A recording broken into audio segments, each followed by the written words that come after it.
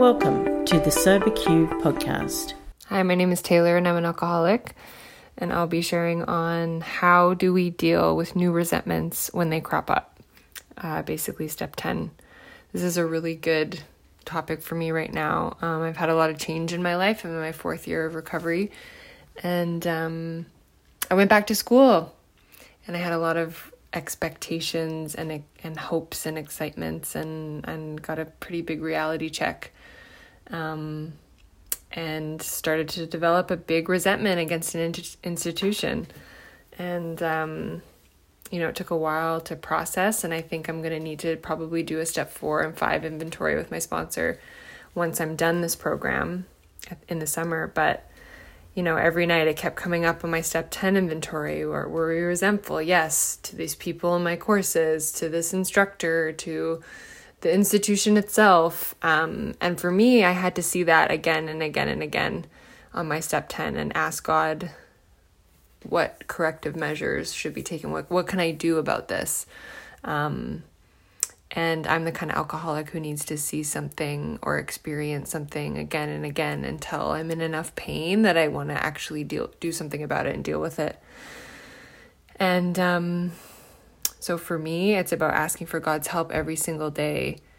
It's about acting as if and practicing these principles in all my affairs, because eventually, if I try my really hardest with God's help to not act out in my resentment, to not, talk crap about the institution I'm in, to not rant to people who ask me how school's going. If I try to find gratitude and practice those principles in all my affairs, then eventually the resentment gets smaller and I get more right-sized, and I'm able to, see the forest for the trees.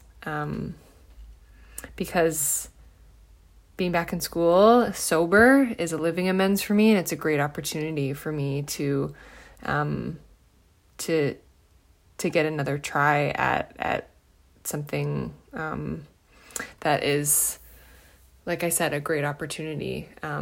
But I'm an alcoholic, and it's easy for me to get resentful, especially when I'm feeling scared and I'm in a new situation and it's not going to my plan. It's not going the way I want it to go.